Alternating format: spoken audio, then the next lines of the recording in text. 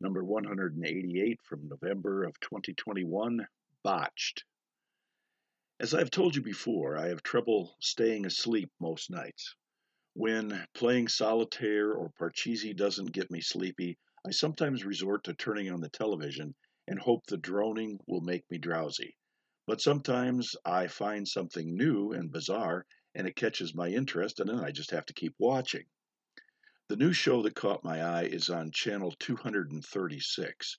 It is not a regular scheduled program, but every once in a while I run across it and then I have to watch. The title of the show is Botched, and as the name implies, it is about two plastic surgeons who specialize in fixing botched surgeries. Sometimes Dr. Nassif and Dr. Dubrow are dealing with cases where people have been in accidents and need reconstructive surgery. There are other cases of birth defects that need reconstruction as well. However, the cases that really make me take notice are the ones where there is nothing wrong with the person, but they just want the doctors to change them to look a certain way. There are, of course, numerous breast augmentations and quite a few tummy tucks and even the occasional Brazilian butt lift. But then there are also some really bizarre requests. One woman wanted to look artificial, exactly like a Barbie doll, and wanted not only augmented breasts, but wanted to have several ribs taken out to make her waist unnaturally small.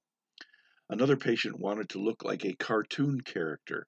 Yet another man wanted to look like a superhero and had already had fake abdominal muscles installed. There is no end to the weird requests that their patients have, but fortunately, these surgeons will not do surgery if it is dangerous to the person's health. They will not cut out healthy tissue just for the sake of having a certain look, and that is admirable. But the word that keeps turning in my brain every time I watch these bizarre surgery requests is shame.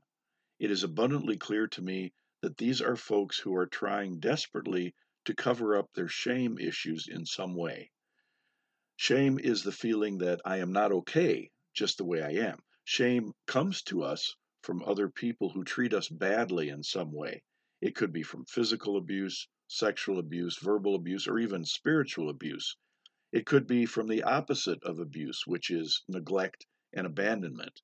There are millions of people who have never really done anything bad in their lives, and yet they feel very bad, worthless, and dirty because someone else dumped that shame on them at some point in their lives, usually when they were young.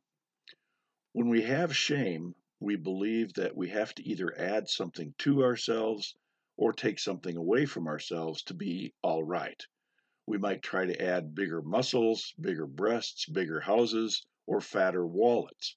Or we might try to take away 40 pounds, bald spots, crepey skin, spider veins, and then we will be okay.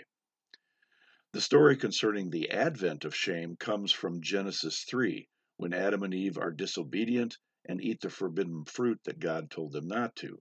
Their eyes were opened, and suddenly they realized they were naked. The Lord said to them, "Who told you that you were naked?" In other words, where did you get the notion that you, literally, of your naked self, just the way I made you, were not all right? Did you eat of the fruit that I told you not to? Adam and Eve had to add something to themselves to be okay, so they added fig leaves. All of us have a certain amount of shame. You can't go through life and never get shamed. However, there are some folks who have way more than their share of that feeling of not being all right just the way they are, and they are trying desperately to cover it up by adding something or taking something away. This does not mean that we should never make any attempts to improve ourselves. We can exercise and eat well and take care of our skin and wear decent clothes and feel good about ourselves. However, it is important to remember that we are always all right, just the way we are. No amount of plastic surgery is going to make us acceptable in our own eyes until we are convinced that other people can love us the way we are, and that the Lord has always loved us the way we are and always will. We are never botched in His eyes.